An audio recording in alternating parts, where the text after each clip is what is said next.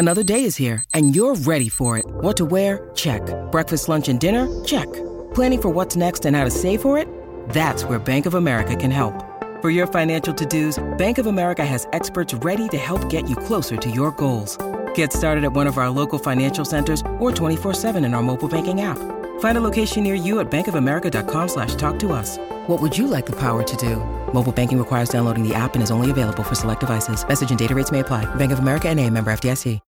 When you need mealtime inspiration, it's worth shopping Kroger, where you'll find over 30,000 mouth-watering choices that excite your inner foodie. And no matter what tasty choice you make, you'll enjoy our everyday low prices, plus extra ways to save, like digital coupons worth over $600 each week. You can also save up to $1 off per gallon at the pump with fuel points. More savings and more inspiring flavors make shopping Kroger worth it every time. Kroger, fresh for everyone. Fuel restrictions apply.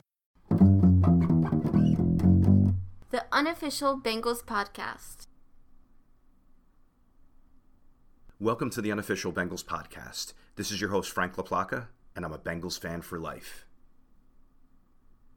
All right, in this episode, we're going to go over the Bengals' win over the Buffalo Bills, and we're going to preview the upcoming game against the Houston Texans. What's up, guys? This is Evan McPherson, and you're listening to the Unofficial Bengals Podcast. Cincinnati Bengals fans, I'd like to introduce Frank LaPlaca.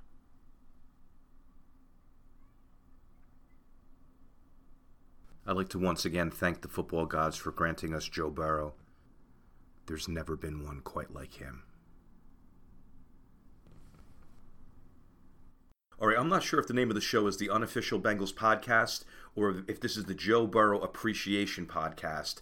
But I got to tell you, Joe Burrow is on fire right now, and the league better watch out. The way he's been playing the last few weeks and us winning 4 in a row, we just look unstoppable right now. And our dreams of going to the AFC Championship game and going to the Super Bowl are very real right now. And to bring in a fact that I heard this week, Joe Burrow is 5-1 against Mahomes and Allen combined. Now, I know Mahomes is known as the best quarterback in the league. He's got a rocket for an arm. He's got 2 rings. Josh Allen is a great runner of the ball. He's got a rocket for an arm. But as far as just like a pure passer, a pure traditional quarterback, a pure winner, a pure leader, my vote goes to Joe Burrow. So I don't even want to hear that Allen's in the conversation with Joe Burrow, because Allen turns the ball over and he can't beat Joe Burrow. How many times am I going to say Joe Burrow in this opening? I'm not sure. That shows how thrilled I am at the way things are going on. So anyway, so here we are in the middle of my favorite time of the year, and it's a rare thing in season when you have 3 Bengal games in 12 days. Now, one just passed, and now we have 2 upcoming, but just think about that. You have 12 days and 3 Cincinnati Bengal games, and I told you guys so many times, Bengal games are my favorite thing to do in the world. My world stops for the Cincinnati Bengals. And to have a 12-day period where I have 3 of those phenomenal experiences and looking like they're going to be wins, it's just a good time in your good old host's life when we have this many Bengal games in that short of a time. So the Bengals have won 4 in a row. We're getting back to that where we're not used to losing. You know, where winning is just expected, and guys just rise up from all over the roster and contribute to wins. We've won 5 out of the last 6. You take away those first 2 games when Burrow was healing. You take away, we have one disaster game every year. I mean, the one year it was the game against the Jets that I almost was going to drop like my whole tax return on, because it just seemed like the Bengals were going to destroy him, and we lost to Mike White. You had one of those. You have your yearly killing by the Browns, and I guess this year we had that rock-bottom game against the Tennessee Titans. But it looks like we're over all that, 4 in a row, nearing the top of the AFC. We're the 7th seed and climbing, and you've seen it over the last few weeks. Every week we're the 10th seed, then the 9th seed, now we're the 7th seed. And if you really look at everything, we're 1 game back in the loss column on Baltimore and on the Kansas City Chiefs, and we play both of those guys head-to-head. So there's an opportunity to be tied with them in the loss column as long as we beat them head-to-head, and then who knows what's going to happen for the rest of the games. And everyone that's in that playoff hunt right now, we play. We play Jacksonville, we play the Browns, and the only one that we don't play is the Miami Dolphins, but they have 3 losses, we have 3 losses. So no one has the edge on each other. Right now, if we just win out, and I know that's a crazy thought, but think about last year. We won 10 in a row. Right now, we're on 4 in a row and looking like we're going to be hard for anybody to beat. If we just continue on that path, and I'm not saying we're going to win every game, but if we win the majority of our games, we're going to head to the top of the AFC. I would love to have home field advantage. We started off in a little bit of a hole with those 2 divisional losses, so I'm not sure home field advantage is going to happen, but it is on the radar. We're just 1 game behind the 2 top teams, and we're playing them both. All right, so some injury news. Charlie Jones has been cleared to come back to the Bengals, so that's going to be exciting to have him back in the lineup. You know, put him in the slot. Let's see what he can do from scrimmage. Of course, he had the punt return touchdown, so we're going to see what happens when he gets back there. So what it is you have a 21-day period to activate him to the active roster, and he doesn't count as a roster spot right now. So he can practice with the Bengals for 3 weeks, and anytime, if they want to activate him this week or if they want to wait until the 21st day, whatever they do, they can carry another player. When they activate him, they're going to have to cut someone and hopefully bring them to the practice squad. So looking forward to having you back, Charlie Jones. You just started peaking right before you got hurt. So let's hope that you can contribute to some wins and this playoff push that we're right in the middle of. And Jamar Chase with the back injury, Chris Collinsworth was calling it when it happened. Just when you land that hard on your back, on the turf, you know, with other players' body weight around you, it's not a fun thing. I see him on the injury report. You know, there's rumors that he might not play this week. I think he's going to play. It's just, he's a warrior. He might sit out of practice a couple days. It's not a knee. It's not a popped shoulder. It's not a concussion. It's just a really sore back that a lot of us mortals probably couldn't live through. But I think that Jamar Chase will be back in that lineup on Sunday and contributing to a big win over the Texans. And then T. Higgins. I always say that the Bengals will not let him leave the building. Chris Collinsworth on the broadcast seemed to think otherwise, that it's going to be really hard to keep him. I say you find a way to pay him his money, and that might be at the expense of a Tyler Boyd. You know, that you can't fit everyone, especially when you're a good team. But I just think that the lineup is so much more potent with him in it. You know, you pull him out of it, and we have a bunch of great receivers, but now teams are really focusing in on Chase. And now, you know, you want Boyd and Irwin and Yoshivas and whoever else you're going to pick up to lead the team to victory. But T. Higgins is just an outstanding player. And the truth is, I think we're going to bring him back. I don't know. What's he going to command? What are you thinking? 19 million? 20 million? Somewhere in that vicinity? And I know that's going to be so hard with the 50-plus million of Burrow and Chase coming up. But, you know, you're pretty young on defense. There's got to be a way that we can fit this in, and I don't want to lose your DJ Readers and your Mike Hiltons in the process. It might mean that Awuzie is a casualty, but you know what? We're in the middle of the season. I don't even know why I'm getting into this, but Collinsworth brought it up, my man Chris. But I just wanted to say to you, T. Higgins, and I know you're listening or your people are listening to this, the grass is not always greener. You have the best pure passer in the NFL. And there's no pressure to be the number one, even though at times you play like a number one. You know, you go to another team, you're not going to have the same passer. When you're relied on to be the number one, everything changes. Now the focus is on you all the time. I think it's a perfect situation to have a great quarterback throwing to you and a great receiver like Jamar Chase taking some of the heat off you. I just don't think it's going to get better than it is in Cincinnati. Yeah, you know what? T. Higgins goes to the, I don't know, insert team here. He goes to the Titans, and they pay him $22 million. But he's got a subpar quarterback throwing to him. He's the focus of the defenses now. It's a lot different. You see it happen to guys. You know, they want number one money, which is understandable. These careers are short, and it's like grab your bag while you can. But it's not always best for your career. So I'm hoping that T. Higgins can work something out with the Bengals and stay around and contribute to a dynasty, because that's what we're in the middle of building right here. All right, so let's talk about the game a little bit. So we had that striped crowd audience where one section was black, one section was orange. Thank you, Elizabeth and Carolyn Blackburn, for these creative ideas. I know some other teams may have done that in the past, but we're bringing it to this organization for the first time. Thank you for the fans for buying in. You know, everyone wants to be cool, wear what you want, but everyone's saying, all right, you know what, you want me to wear orange? I'll wear orange. You want me to wear white? I'll wear white. You want me to wear black? I'll wear black. Thank you, Cincinnati Bengals fans. Keep up the good work. It's really helping, and it's really contributing to a great atmosphere and a great home field advantage. All right, so we had 4 tight ends active for this game, and that's very rare for any team to do it. And it's especially rare for the Cincinnati Bengals, where we don't really have a phenomenal tight end room. But the way they played this game, if they can do that the rest of the way, we're in good shape. I mean, you had Irv Smith with the touchdown catch. You had Tanner Hudson really showing up. Drew Sample, outstanding blocking and a big touchdown. And Wilcox does a lot of dirty work behind the scenes. A lot of special teams blocks, a lot of thankless offensive line blocks. So it was nice to see this room get its due and these 4 guys play well. And Coach Casey's an excellent leader and a really good coach. So 4 tight ends active. You might not see that every week, but for whatever reason, they did it this week and it really worked and it really paid off. All right, so we took the ball first, and that's not the Belichick method of doing it, right? You want to double dip at halftime. You want to defer, score right before the half, score right coming out of the half. But every game is a little bit different, and the way that we've been playing lately and just getting off the ground quickly and scoring first. What was the stat? 21-2 when scoring first since 2021? That's too many numbers, but you get me. Like, our record is incredible when we're scoring first.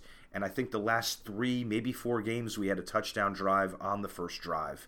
And we have great opening drives. The script that Coach Taylor and Coach Callahan are coming up with for each game is off the charts. Our first drive, we had no negative plays. Every play was a success. And I love drives like that. You know, no holding penalties, no negative 1-yard losses, no incomplete passes. It was just like the perfect drive. We're using a variety of formations. You're seeing 3 tight ends. You're seeing trips on one side. You're seeing spread out trips all the way out. You're seeing tight trips formation. You're seeing 2 guys in the backfield. You're seeing pure 2 tight ends. You're seeing 3 wide receiver sets, 2 on one side, 1 on the other, tight end, running back. I mean, I guess every team is mixing it up all the time, but I'm just watching the formations on a down-to-down basis, and I'm like, man, this is just very creative and hard for a defense to get a beat on. And we've incorporated that fake screen pass successfully a couple times over the last 2 weeks. I really like it. When you have like a player like Chase or Boyd, you know, bouncing into the backfield like they're going to get a screen pass, and the defense kind of freezes, and then you send someone right past them. It's worked at least 2 times. I know we tried it 3 times over the last couple games. And it's a play, it's a common sense play. I don't think it's the first time I've ever seen it, but it's the first time I've really drawn attention to it. So I love the play calling there. I love the creativity. And that fake screen, I don't know how much longer it's going to work because teams are going to be onto it with film study, but it really has been a weapon the last couple weeks. So what do? We go down 7-0 Bengals. The Bills answer with a score. And I'm not going to say it's lucky because, like, if Jamar Chase breaks a bunch of tackles and makes a big run, we're just saying how great he is. And that's what Diggs did. He took that little screen pass or that short pass for like 30-something yards downfield. And it is skill. You know, he's fast. He's one of the best receivers in football. He stayed on his feet. It was just like DJ Turner had him, and when he spun him around in the tackle, he I think he collided with Logan Wilson. Like, it was just like a really fortunate series of events that sprung him on that long run. But I'm not going to complain. I mean, as a Bengals fan, I kind of call it lucky, but whatever. You know, Diggs made a great play. But that's how they scored on their first drive. That was the big play that got them down there. So they tied up at 7-7. And then the whole second quarter, the whole third quarter, they only scored 3 points. The Buffalo Bills, you know, another one of America's darlings teams. And I have nothing against the Bills. They're like our closest ally in football, you know, from the Tyler Boyd catch and donating to Andy Dalton's charity, the DeMar Hamlin situation. The coaches are really friendly with each other. The players are really friendly. I'm not turning the Bills into the enemy. I think that at times they get that reputation of being like a darling of the NFL, but 3 points through those 2 quarters in a huge Sunday night primetime game. That's a great defense. That's great coaching, Coach Anarumo. Thank you. Gabe Davis, 0 catches. The Bills running backs, 24 yards. Diggs had a good game, but not a great game, not a dominating game. Kincaid, 10 catches, 81 yards. He was their best weapon on offense, and we have to figure out a way to lock down the tight ends better. Tight ends are running wild in this league. It's a hard position to cover when you have these hybrids that are big guys that can run and run routes with good hands. But the tight end is a dangerous position. It's almost like the knight in chess. Like, it's not the most important piece, but man, it can kill you. So we have to figure out how to better defense against tight ends. I mean, we have Dalton Schultz coming up, and I know that's not a huge name for you guys, but he's had a monster couple weeks down in Houston. He's a go-to for C.J. Stroud. We have Andrews coming up. We have Kelsey coming up, and just every team is really relying on those tight ends. So we have to get that formula for, containing the tight ends and not letting them beat us. All right, coaching decision. What do you guys do? We know what Coach Taylor did. 4th and 2 from the 50. There's 9 minutes left in the second quarter. We're up 14-7 at home. Burrow wanted to go for it. The excitement guy in me wanted us to go for it. The rational Frank said, nah, punt it away. And Coach Taylor did punt that. So, you guys can make up your own decisions. 4th and 2, the analytics say from that spot on the field, you should go for it. We were moving the ball well. We're a great offense. I get that part of it. There's really no right answer here, because the other side is, if you're playing the game, traditionally, strategically, you're at home, you're up by 7, maybe you punt that ball away and pin them, especially when they haven't done anything for the last couple drives. That's exactly what we did, and it did not burn us, although we all know it's more exciting when you go for it on 4th and keep the drive going. That's the big quandary. I leave it to you guys. I mean, Coach Taylor did what he did. I told you what I would have done. But, whatever you guys think, that's valid as well. We possessed the ball 21 minutes in the first half. That's a winning formula. Halftime, the Riley family came out, and that was great to see on national TV. You saw Ken Riley's Hall of Fame bust. You saw the whole family there. I think Munoz was there. He was kind of obscured a little bit. Collinsworth tells his stories about how Riley helped him with route running early in his career, and the Bengals had this little trick they used to play on the rookies and send them to a turkey farm for Thanksgiving turkeys, but the turkey farm didn't exist. So Collinsworth was able to recite some old-time Bengals stories on national TV, and as a lifelong fan, I was just eating it up. Coach Anarumo, on top of calling a good game and being great all season, and we know he's getting a head coaching job next year, more halftime adjustments. We only let up 1 score the rest of the game, so they didn't score anything in the second quarter and the third quarter, and they had 1 touchdown in the second half. They got the 2-pointer, so it was an 8-point total for the Bills in the fourth quarter. But, man, that is just great defense against a very good offense. And the defensive strategy, they called attention to it on the broadcast. We were playing a deep safety a lot of the time. And that makes sense because Diggs is a huge home run threat. Gabe Davis is a huge home run threat. And once you have a lead on the Bills, you know what? All right, we'll let you dink and dunk underneath because our offense can go punch for punch with you. We're not going to get suckered into coming up and having you go over top on us and changing the course of the game that way. So I love the strategy of having a superior athlete like Dax Hill, 20 yards off the ball in this situation. You can't play like that all the time, but when you have a team that relies on that and is behind, the Bills are dangerous, and I think it was a great strategy to do so.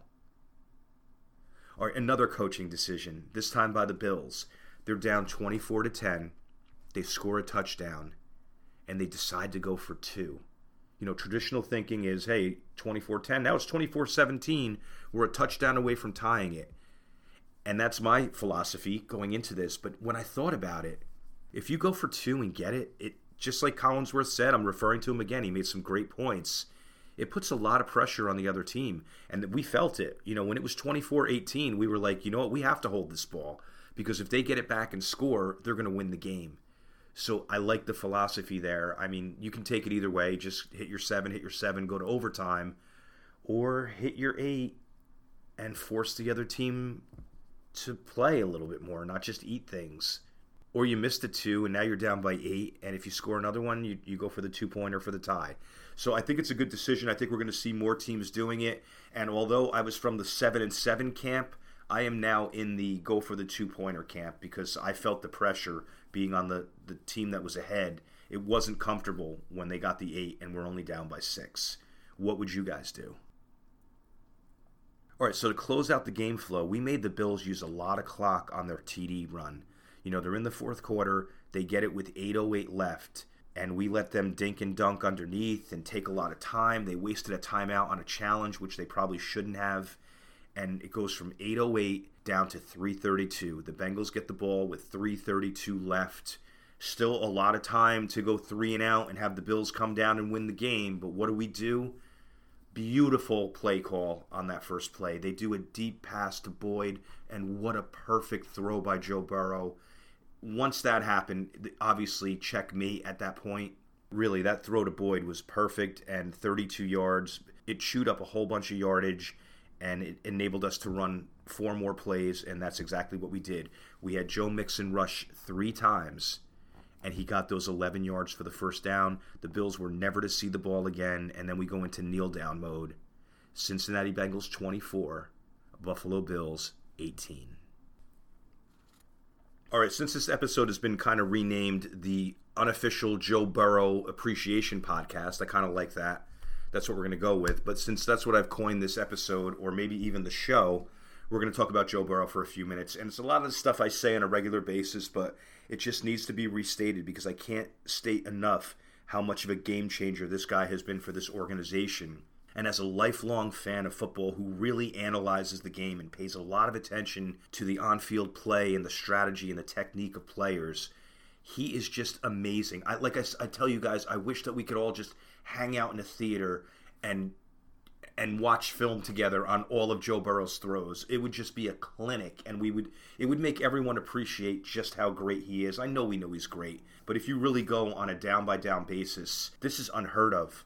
And I'm always pulling rank on how long I've been a Bengals fan, right? Since 1976. I saw Anderson, I saw Blake, I saw Boomer, boom, blah, blah, blah, blah, blah, blah, blah.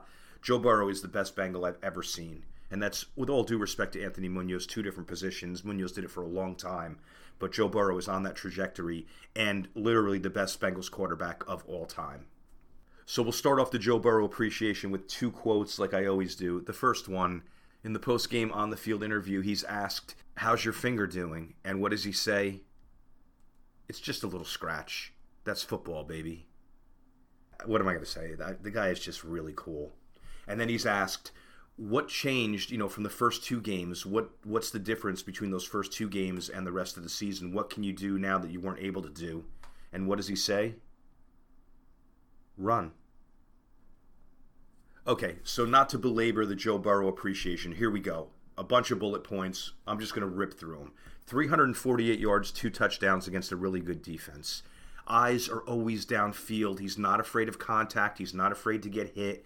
You can't be a quarterback that's gun shy of what's around you in the pocket. You have to keep your eyes downfield. That's what he does to perfection.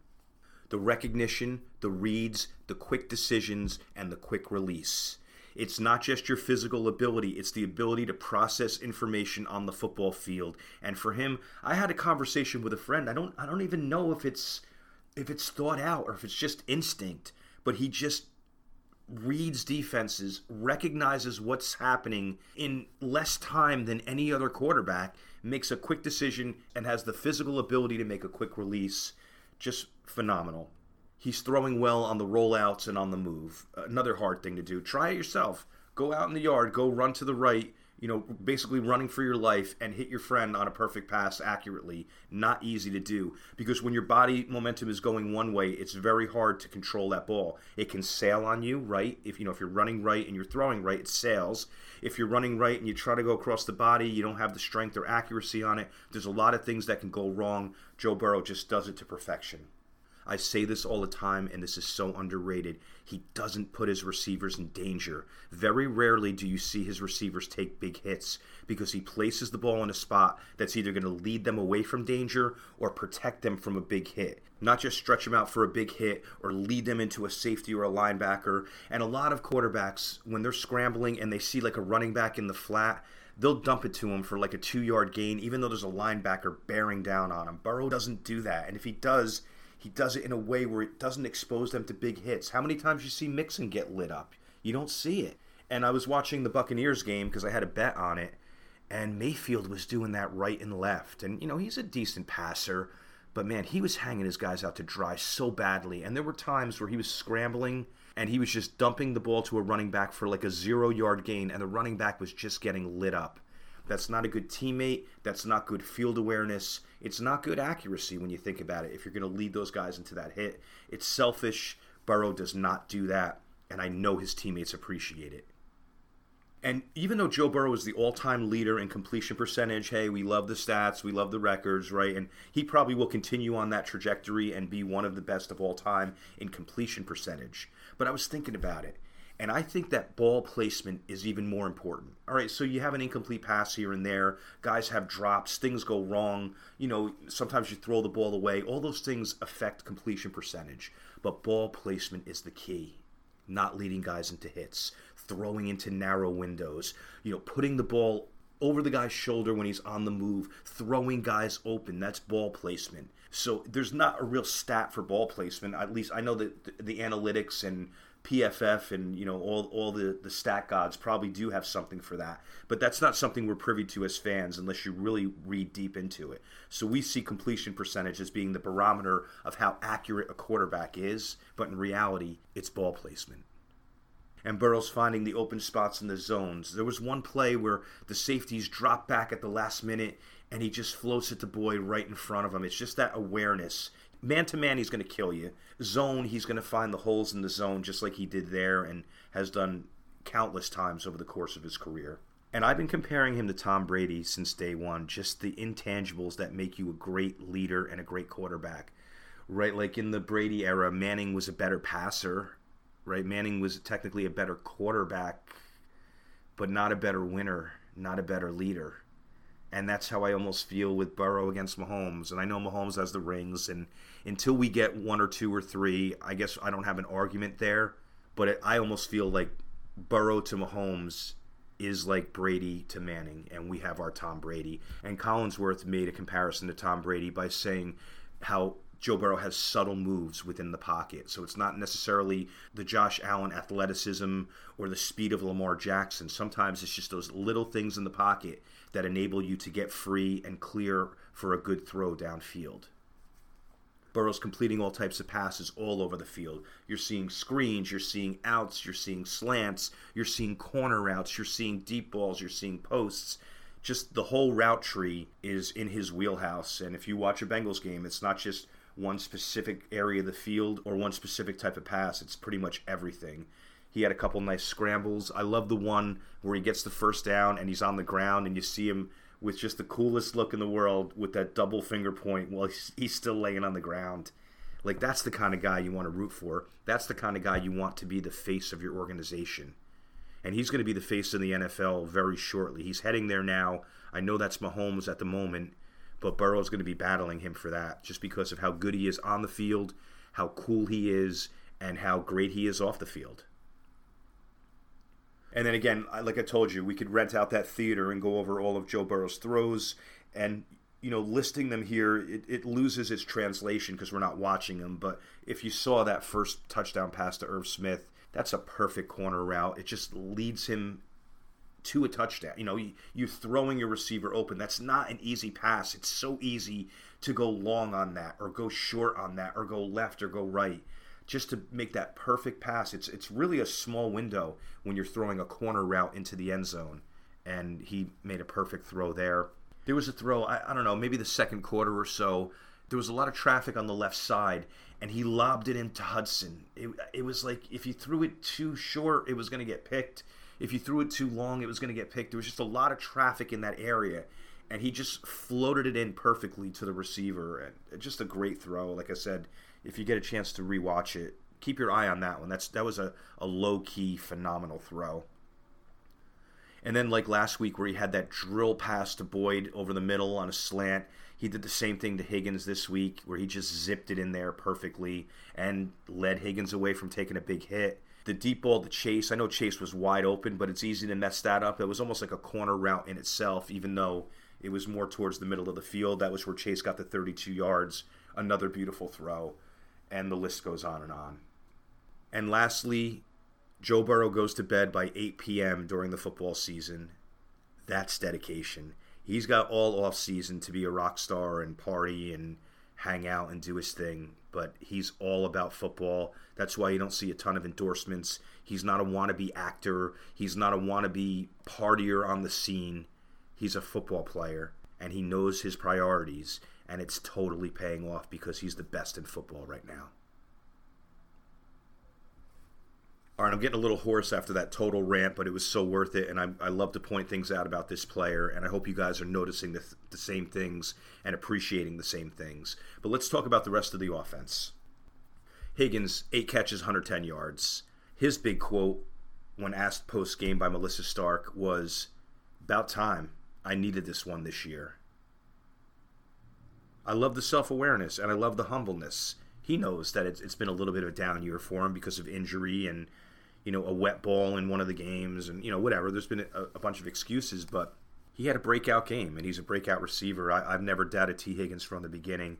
He had those 2 catches where he just strong-armed the catch and held the ball away from the receiver. And you forget, at 6'4", he's got long arms too.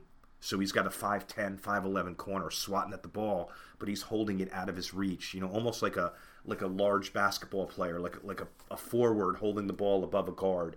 Like almost the same thing. I hate making other sport references. I apologize. I'm not going to do that again. And then he had that nice catch that was a little bit underthrown by Burrow, where he kind of bent over, turned back to get the ball. Then he gets some big yards after the catch after that. Just a great game by Higgins, and couldn't happen to a better guy. Jamar Chase had tough sledding this week. He had some big catches, and he's used to just, dominating games, and they were really stacking on him and keying on him all game. It was really hard for him to get anything in this, and he had the touchdown catch early that he just couldn't reel in, towards the right sideline of the end zone. He was wide open on a deep ball, and it got a little bit underthrown. He landed on his back really hard. His helmet popped off on another play. He kind of deserves a break after this one. He's had a pretty safe, productive, stardom-like career. And this game was a lot of dirty work and not an easy one. I know he wasn't feeling good the next day physically, but, that happens. He's a warrior. He's not complaining. We'll see him back this week, probably, catching 8 balls for 96 and a T. Yosivas had 1 catch. It was early in the game, but it was a nice catch on a Burrow rollout. It just seems like when Burrow rolls right, Yosivas is his main target, and he had a big catch this game. And they really gave him a lot of screen time and talked about him right after the catch. So that was nice for him to get some national recognition. He's going to be a star for this team. He's going to be like our Hushmanzada, that late-round receiver that just contributes and is so well-loved by the fans. And, man, I'm pulling for him. Tanner Hudson, 4 for 45 yards, running great routes, showing good hands. He was open so much, and you wonder, was that the routes, or the scheming, or is it just an afterthought? Is it just like, all right, we're watching the big 3 and Mixon and maybe Irv Smith. Who's this Hudson guy? So if that's the case, whatever it took, he got open a bunch, and he appears to be our best pass-catching tight end. And I just want to see him active every week. And Collinsworth, again, made a reference to him being more of a heady player than athleticism. Right? Collinsworth was like, he didn't out-muscle anyone on that. He didn't outrun anyone on that. He just, I guess, outsmarted them on that. And it's every time, I don't know, he's one of those players that I'm just pulling for. Maybe like a Yosivas. When those guys catch the ball, it just gets you pumped up. But there's nothing like a Burrow to Jamar Chase, though. When there's a Burrow to Jamar Chase long pass, that's like the most exciting thing to see as a Bengal. But anyway, I digress. Irv Smith had a touchdown catch against a very good safety. Poyer's a really good one, and he had that early catch. He had a couple other red zone catches. I almost felt like they targeted him on purpose on that first drive because he had the fumble and everyone was so down on him. You never know what goes on in the locker room or on those one-on-one conversations. Was Burrow like, hey, I got you, man. I know you had a rough week and everyone wants you out of here. I'm going to take care of you. I don't know if it was that, the game plan, or just what presented itself. But either way, Irv Smith, big first drive for the Bengals, and I think it silenced a lot of his critics. And I was one of the ones that was really mad at him after last week. So my apologies. I stand corrected. Keep playing like this, Irv Smith. Be this Irv Smith. Be a danger in the passing game, and we're going to be lights out. Drew Sample had his best play as a Bengal and his best game as a Bengal, so that was nice to see. It was just a real tight end heavy game. I couldn't believe it. Mixon, another great game, and he gets positive yardage even when he's stopped. As long as he's going straight ahead. He always falls they stop him at the line. He falls forward for 3 yards. He's just doing that right and left. He's catching balls out of the backfield like usual. The one thing I realized about Joe Mixon, the times where he doesn't have productive runs is when you get him going horizontally. And that's the case with a lot of running backs, except like the real speedster, elusive ones. But it just feels like Joe Mixon should be like a north-south guy, not too much east-west, because that's when I see him get stopped. Pretty much the only time I see him get stopped. Travion Williams had a couple nice runs in this game, and if you watch his game, I'm just going to say the one thing that really stands out, there's no hesitation. He hits the hole at full speed and presses straight ahead. He's not dancing. He's not hesitating. He's not Le'Veon Belling it and delaying in the backfield. He is just taking the ball and going forward, almost like a Samaje Perine. He doesn't have that frame, but he's got that mentality of, I'm going north and south as quickly as I can, and it paid off in this game on a couple big runs. Chris Evans was finally in the lineup for a bunch of plays, but they didn't target him. The protection was excellent. 1 sack. Do not get mad at Alex Kappa. I know he had the 2 penalties kind of within each other, in a short period of time. Do not get mad at this guy. He is the best offensive lineman on this team. And, you take away those 2, he had a great game as well. Orlando Brown is living up to the name. He's playing with a bad groin. There was a play where he pulled as a tackle. You don't see that a lot. He got out there in space quick from the left all the way to the right. Makes a big block on a run. His run blocking's outstanding. His pass blocking, he faced a couple big-time edge rushers. It was like a rotation, and that's not easy. If you're going against the same guy play after play, you've studied him, you know his moves, you start getting a read for each other, and that's a little bit easier. But when you have Epinesa and Von Miller and like a bunch of different guys coming his way, now you have to prepare for different styles, and everyone's throwing a different wrinkle at you. It's not that easy, and he held up, and like I said, he's living up to his name and his contract, and as what we all thought was going to be a lockdown left tackle, and he's been playing outstanding, like I said, even with the groin. Ted Karras is quietly playing outstanding this whole year, especially this game. And Jonah played well again. He let up 1 big hit on Burrow where Burrow's head hit the turf. Did not like it. But we're not seeing Jonah Williams fail on a down-by-down basis. He's had a couple good weeks in a row. Man, I hope he's turned the corner. Defensively, we shut down the Bills' run game. Reeder had a big game against the run, as usual. B.J. Hill is just stacking up big game after big game. He's so physical. He has outstanding strength. I don't know who's the strongest guy in the locker room. The conditioning staff can tell you that, or the players can tell you that. But it feels like B.J. Hill is right up there with anyone on this roster as far as strength. You see him pushing around a lot of big offensive linemen and just having a great career as a Bengal and his best season yet. He had a big 3rd down sack. He's got 4 sacks on the year, and that's not easy from the interior. And a couple other pressures to go along with that sack. Hendrickson is just consistent pressure. Hubbard shows that motor consistently. He forced a big holding call, which is just as good as a sack when you think about it. Murphy had a couple pressures, so maybe the light is going on for him halfway through the year. Imagine if he turns into a force. And Jermaine Pratt. I don't know, should this be a Jermaine Pratt appreciation episode? He had the huge strip that basically ended the game, just like the interception last week, just like the classic interception against the Raiders that won us our first playoff game in years. His hands are always attacking the ball. He's all over the field, kind of like what I said about Von Bell last year. He's in coverage. He's getting up there to stop the run. He's playing in the offense's backfield. He's blitzing. I'm just so glad we re-signed this guy. He has been a force. I mean, him and Logan Wilson. Logan Wilson, I guess, is known as like the best linebacker on the team. But with all these big plays out of Pratt, I don't know. It's like 50-50. It doesn't even matter who's better. We have 2 outstanding ones. They stay healthy.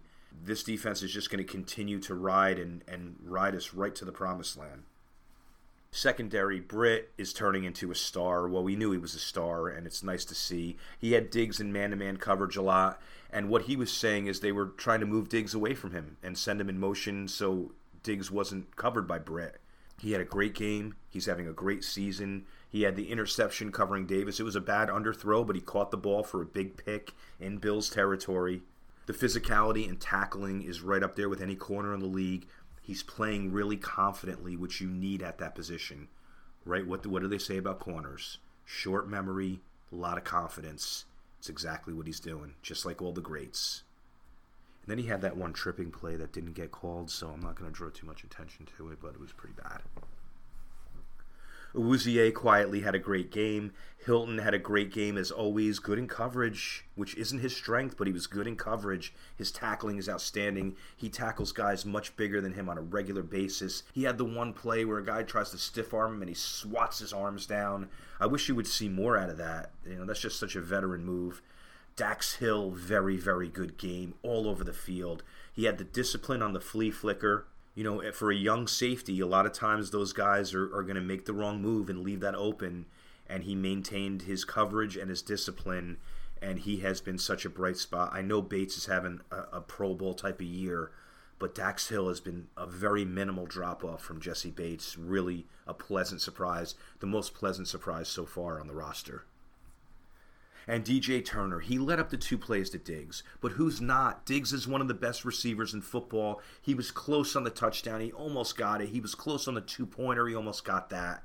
Aside from those 2 plays, he was outstanding again. And a good learning experience to go against a receiver like Diggs. Because if he's going to be one of our corners of the future, and the money situation kind of leads to that, you want to see him get used to playing big in big games against big receivers. So, did he get beat by Diggs? Yes, he did.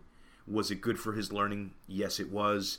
Did he still play an outstanding game and is having an outstanding season? Yes, he is.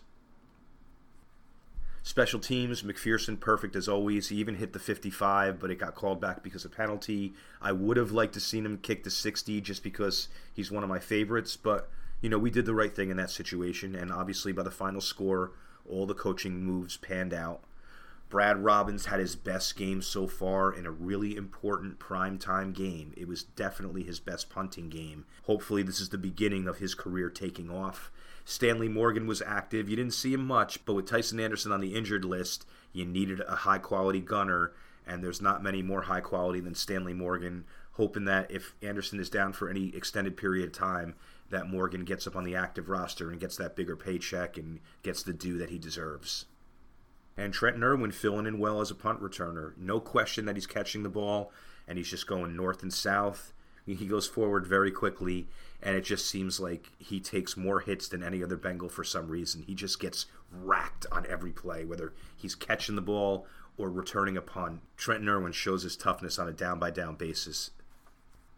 All right, I'm running a little bit long on this episode because of my Joe Burrow rant and my excitement over all the players and what everyone's doing to this point. So I normally go over the key plays, and typically there's so many key plays in the game, and turnovers and big sacks and big catches are all key plays or great throws, but I just like to highlight the touchdowns, I guess. So I know I'm a fast talker. I'm just going to rip through this. I'm going to cover the 3 touchdowns. I'm going to tell you exactly what happened, and we're going to go in 3, 2, 1, bang. Irv Smith touchdown. Trips to the left. Boyd and Higgins just do turnarounds underneath, so they're going to the outside. Smith is on the inside. He runs the corner route. Perfect throw by Joe Burrow. Brings Irv Smith back into good graces with the Bengals fans. Joe Burrow makes a statement to begin the game, and like I said, an absolute perfect throw on not an easy throw, no matter how open a guy is. Mixon touchdown. We're at the 2-yard line. Even Burrow said they throw a lot in that situation. It's 3rd and goal. We have trips to the right, but not all the way outside. Now it's a tight trips formation. So now it's on the long side of the field. So we're introducing a whole bunch of who's going to run the out or the corner on that right side. And we have Chase by himself on the left side. So you think about it from a defensive standpoint. It's like, all right, they have the trips over here on the right. They're going to play some game over here. That needs our attention. Oh, man, Jamar Chase is alone on the left. That's going to need attention. So there was so much attention paid to the guys that were in the receivers' positions that it was the perfect opportunity to run. Orlando Brown lays a perfect block on the defensive end. Volson and Karras just have this big push, and Mixon basically walks in, and then he jumps into the crowd. I saw you, Bengals captain, and Jess. You guys were just to the right. I wish you would have jumped in about 10 feet to the right because you would have been right there on prime time, but you always are, so it's all good. But yes, the stadium exploded. Thank you, Joe Mixon. Sample touchdown. Max protect. You have Williams and Sample in the backfield. You have Boyd, Higgins, and Chase all out there. They all run deep routes of various combinations. Like Chase does a deep in. I think Higgins did a fly, and Boyd did some long post or slant. I don't know. All of our big guys ran deep, and that scares any defense. And it just leaves Travion Williams and Sample in the backfield. Sample said that he saw no pressure, so he just goes into the flat. Burrow makes a perfect throw right over a jumping defensive lineman, so another low-key great throw. And then Sample gets the ball running like a tank. He hurdles a safety, and Burrow was like a point guard, just lobbing it over the defense. Oh, man, did I just make another basketball reference? I don't even like any other sport. I bet on basketball. I used to play a lot of baseball. I guess that was technically my best sport, but look at me bragging. Anyway, Burrow got the pass over to Sample perfectly. And if you rewatch the game, he had Chase on a deep in, pretty wide open over the middle, but it doesn't matter. Sample scores the touchdown. And those are the key plays of the game. And what a game for the Cincinnati Bengals. Another statement win, 5-3, and by far ascending. All right, so a quick preview of the Houston Texans, and I watched their game in depth because I had a bet on that one as well, and I knew they were playing the Bengals, so it was a nice scouting session for the Unofficial Bengals podcast. So the Texans are a surprising 4-4. Offense is 9th, their defense is 18th, but most importantly, points per game, and they're kind of in the middle. Points per game on offense, they're 11th. Points per game on defense, they're 15th. So not at the top of the league, certainly not at the bottom of the league, and definitely way better than anyone could have expected this year. Because, you know the deal. Everyone who sees the Texans on their schedule when you're doing the win-loss thing is like, oh, that's a win, that's a win. And they've been proving a lot of teams wrong, and they better not prove the Bengals wrong. DeMeco Ryans is proving to be an excellent leader for that team. Matt Burke is a good defensive coordinator. I don't know much about Bobby Slowick, the offensive coordinator, but he's got C.J. Stroud playing very well. Stroud is having a great season and looking like he's going to be the long-term answer for that franchise. And don't the Panthers feel bad about that? Not only did they not pick him and pass him up, but they traded away their first-round pick this year to move up. So now they're looking like they're going to pick in the top 3, but that pick's going to the Bears. But enough about the Panthers. Let's talk about the Texans. Dameon Pierce is a great running back for them, and he really had a breakout season last year.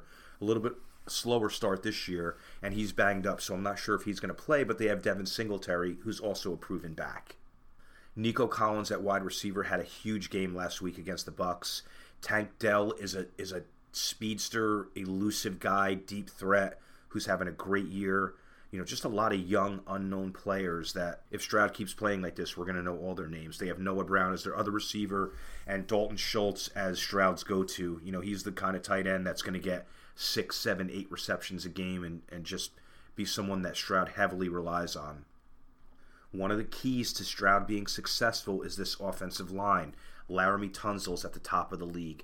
Fant is excellent at right tackle. Dieter's having a good year at center. Titus Howard at guard, looks like the weak spot on that offensive line. And then Shaq Mason at the other guard position, another great player. So that's a really strong offensive line. It's a lot of unknown players that are being very productive. And you have a rookie quarterback who the light has gone on for, and he's going to keep these guys in contention this year and beyond. Defensively, Will Anderson, that number 3 pick in the draft, they took Stroud and Anderson back-to-back. What a way to change your organization around, and they're a 500 team halfway through right now, so it's working. He's having a good year. Jonathan Grainard's having a good year. They have Rankins and Collins in the middle. That appears to be the weak spot of the defense, so hopefully we can make some hay running up the middle, or at least there'll be some room for Burrow to step up in the pocket. That's the plan. That's the goal for this week. Denzel Perriman at linebacker, solid. Blake Cashman, a very highly ranked linebacker, so they have 2 good linebackers. Steven Nelson at corner, ex-Steelers, having a good year. Shaq Griffin at the other corner, a bigger name, not playing as well as Nelson, but still not a bad player. Tavier Thomas in the slot is having an outstanding year, so Boyd's going to have some tough sledding. Jimmy Ward at safety, Jalen Petrie at the other safety. That's a really good secondary, and I'm surprised that their pass defense isn't better than it is because the secondary is outstanding. They have some good pass rushers. They're good on both sides of the ball. Just it's not a lot of household names, so you underestimate them. But this is a pretty good roster. Their kicker got injured last week, which cost them a lot. Fairbairn, I don't know what they're going to do in the meantime. I've been checking the transactions every day. They haven't picked up someone as of this recording. I'm sure they will because you can't go in with a kicker with a bad quad. Even if you deem him healthy, that's troublesome. But hey, you want to do it? Hey, start Fairbairn. Let's go. All right, keys to the game, and every key to the game is obvious, right? What's the key? You protect Joe Burrow, you're winning the game. That's the easy answer. But let's go a little bit deeper than that. So when we're on defense, you want to pressure and confuse Stroud. He's still a rookie. He still hasn't seen it all. So hopefully Coach Anarumo can bring some exotic blitzes, some exotic looks, get the defense in one look and switch out of it. Maybe, try to confuse the rookie, get some pressure. It doesn't seem like Stroud's a big runner of the ball. He's definitely a pass-first quarterback. He can run the ball, but he's not like a threat like Allen and Jackson. So this is more of a case of getting our pass rushers in there, making trouble for C.J. Stroud, and again, trying to just confuse him with exotic looks and exotic blitzes. Second key, when we're on defense, don't let Schultz carve you up. I saw it last game. Stroud was going to him all game long, and, we had Dalton Kincaid lighting us up the last game, so I don't want to see Schultz, on a 3rd and 11 get 12 yards and, just break our backs. So that's someone that you definitely have to worry about. I don't know what the plan is. I don't know if you want to dedicate a safety to covering him or get him at the line of scrimmage, slow him down a little bit. Just be conscious of him. You can't just be like, well, this is Dalton Schultz. He's not Travis Kelce. He'll kill you if you let him. And prevent the chunk pass plays. And that's another common sense, right? In every game, don't let them go over your heads. Just like we did with the Bills at the end of the last game. Same thing here. This is a team that you see Tank Dell, with a 60-yard reception. You see Nico Collins going deep.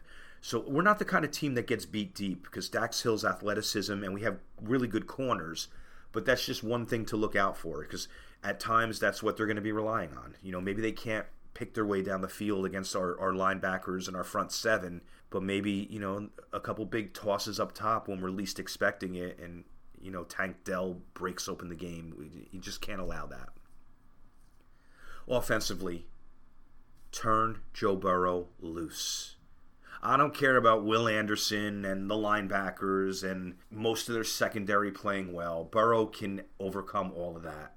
He can beat any team, anytime.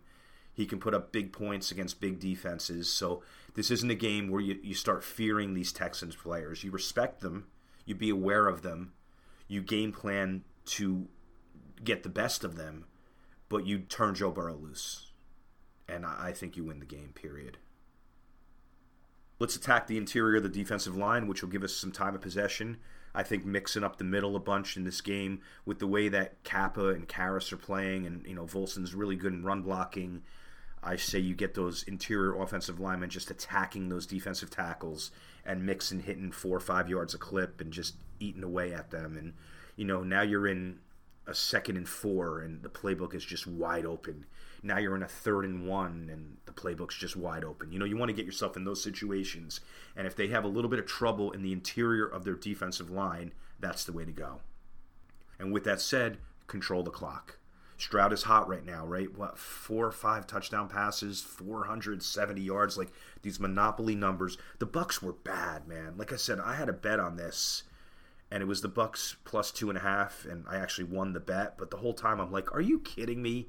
Are you just going to let these guys just pass the ball at will? I think controlling the clock and slowing down the momentum of this Texans team will go a long way. And you get Stroud into a couple mistakes and a couple 3-and-outs early, a couple negative drives, and Burrow just lighting it up early. I think that's the recipe where it's hard for the Texans to overcome that.